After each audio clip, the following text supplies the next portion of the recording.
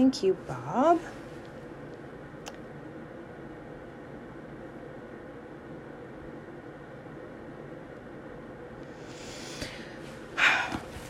As I mentioned last week, I always set aside several hours at the end of every year to reflect on the outgoing annum. I spent time last week thinking about highlights and disappointments, things I did well, places I foundered, and where I'd like to invest my energy in the year to come. As is my practice, I listened for a word to direct the coming year, a place of intention or a means of focus. Having gotten these things clear within myself, the next day I turned my attention to the same for the church. I thought about some of the highlights of 2020, brought, of course, into sharp relief by the many disappointments it held. I thought about things we did well, places we may grow, and how we might spend our energies in 2021. As I was praying about this church and where we might focus this coming year, with all of its mystery yet to unfold before us, I was meditating on how 2020 felt like a field left fallow. At first, I found the image distressing given the immense amount of work that went into keeping worship going digitally and then shifting to in-person for several months before transitioning back to this digital format. But I stayed with the image, hoping its wisdom would reveal itself to me. Having grown up with soybean fields in my backyard, I remembered the farmer leaving one of our fields fallow. And why? He did so because if the same crop is planted in the same earth year after year, it takes the same nutrients from the soil. A fallow year allows the soil to replenish its nutrients and grow a stronger crop when next it is cultivated. While the surface of the ground looks barren, there is a complex nurturing going on just out of sight, assisted, of course, by the farmer's works and the offerings of nature. After the fallow year or years, it's time to replant. Farmers will break up the hard soil, plant their seed, water the ground, and wait. Then the seed will be required to do its work, to split and grow stronger, able to push through the dirt and yield fruit in its time. This is what I believe we are called to do in 2021. As I spent time in prayer and meditation for how best to spend this year as a community, I believe I heard the words, the year of discovery. In order to be faithful to that vision, I've mapped out a year of discovery by quarters. During the first quarter, we will endeavor to discover or rediscover some things about our faith tradition. That includes, of course, Christianity writ large, as well as our UCC heritage. During the second quarter, we will spend time discovering or rediscovering our community. Who is doing good, healthy, healing work here in the Pocono Plateau? What may we learn from, or how may we partner with them to be more effective ministers of the gospel? During the third quarter, we will focus on discovering things about ourselves, individually and as a church body. I hope that will include who we are as a church at this stage of our lives and where our gifts and passions lay. Finally, during the fourth quarter, I hope we will synthesize all of our learning in the previous 3 quarters and begin to push through the soil with a fresh vision and purpose. During this first quarter of 2021, as I said, we will focus on the gifts of our faith tradition, both Christianity in se and what the UCC contributes to the fabric of faith. We will undertake a new book study, as I said, beginning January 25th, Marcus Borg's Reading the Bible Again for the First Time. An email about that study will go out in the next week or so. It is my hope that we will be open to the fresh wind of the Spirit that seeks to blow through this church, and not only this church, but the church in America. We've been given an opportunity to discover much about what the Church of Jesus Christ can look like going forward, and I'm excited about the possibilities 2021 holds. As we step into this year of discovery, it seems fitting, if unusual, to start by preaching a text from the book of Sirach. But perhaps that's exactly what we need to reset our vision. Sirach is one of the deuterocanonical or apocryphal texts recognized by the Roman Catholic and Eastern Orthodox churches, the Anglican Communion, and increasingly some Protestant groups.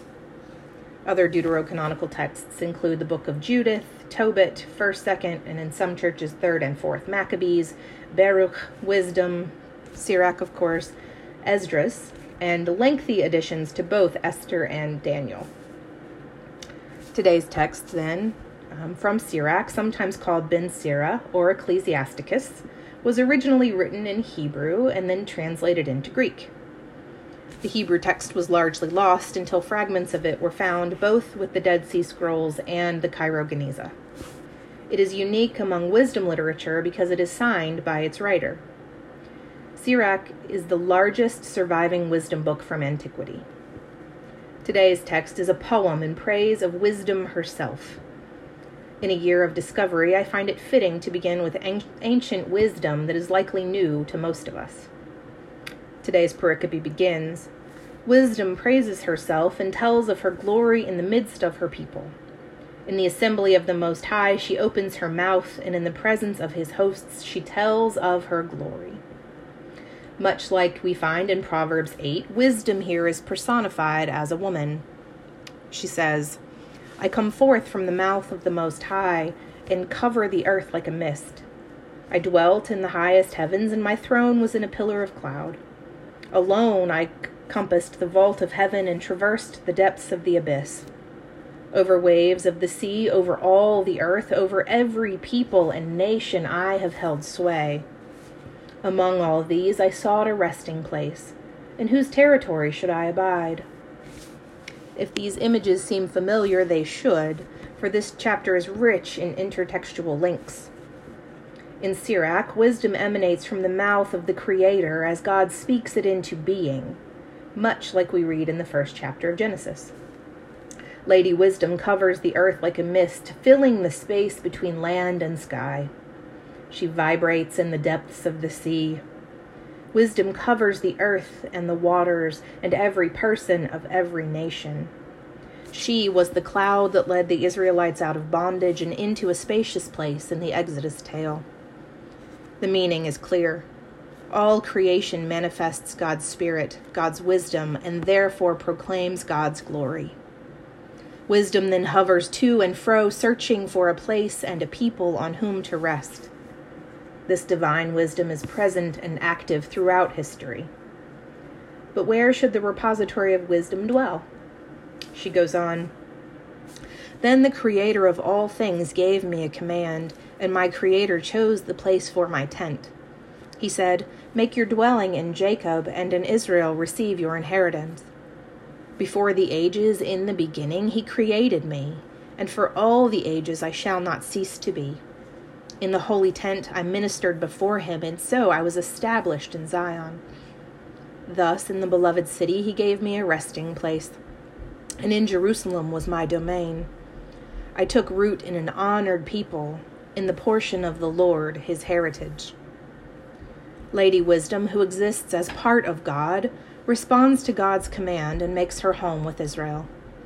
It is there, the text says, she comes into her fullness.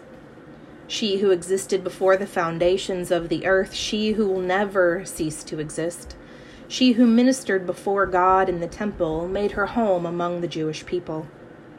There, Wisdom says, she was given rest, given Jerusalem in which to flourish. Indeed, she took root there, the text says, a portion of God's heritage on earth. Much like a plant thrives in its native habitat, so too wisdom thrives in Israel. Though the poem says wisdom is the Lord's heritage to Israel, it also says, over waves of the sea, over all the earth, over every people and nation she has held sway. Wisdom, then, may be found all over. It is through wisdom that God creates the world and set down its order. It is in Lady Wisdom God delights, and that wisdom teaches us to delight in the created order. It is this voice of wisdom that reminds us to seek to live well in this world, in harmony with others and created things. So what are we to take from this text in our year of discovery? I think it's important to note that wisdom may be found in unexpected places. Though we may be accustomed to looking for her in places like Proverbs or Ecclesiastes, there is yet more wisdom to be found in places we either don't think or don't know to look. While most of us are unfamiliar with the Book of Sirach, it has been counted as sacred text for over 1,000 years. May we avail ourselves of its offering here and in other surprising places. Finally, the wisdom that was with God at the beginning of the world is still available to us today. Wisdom says she may be found all over the earth and in all peoples, so let us not think ourselves arbiters of wisdom, but rather as her students. If we are like a field that laid fallow, regaining strength, receiving nurture, even in what looked on the surface to have been a barren year, we have a fresh opportunity now. We may listen for Lady Wisdom's voice. May we receive the seed she offers us. May we nurture it within ourselves. Then, as is the order of things, in its time it shall bear good fruit. Amen.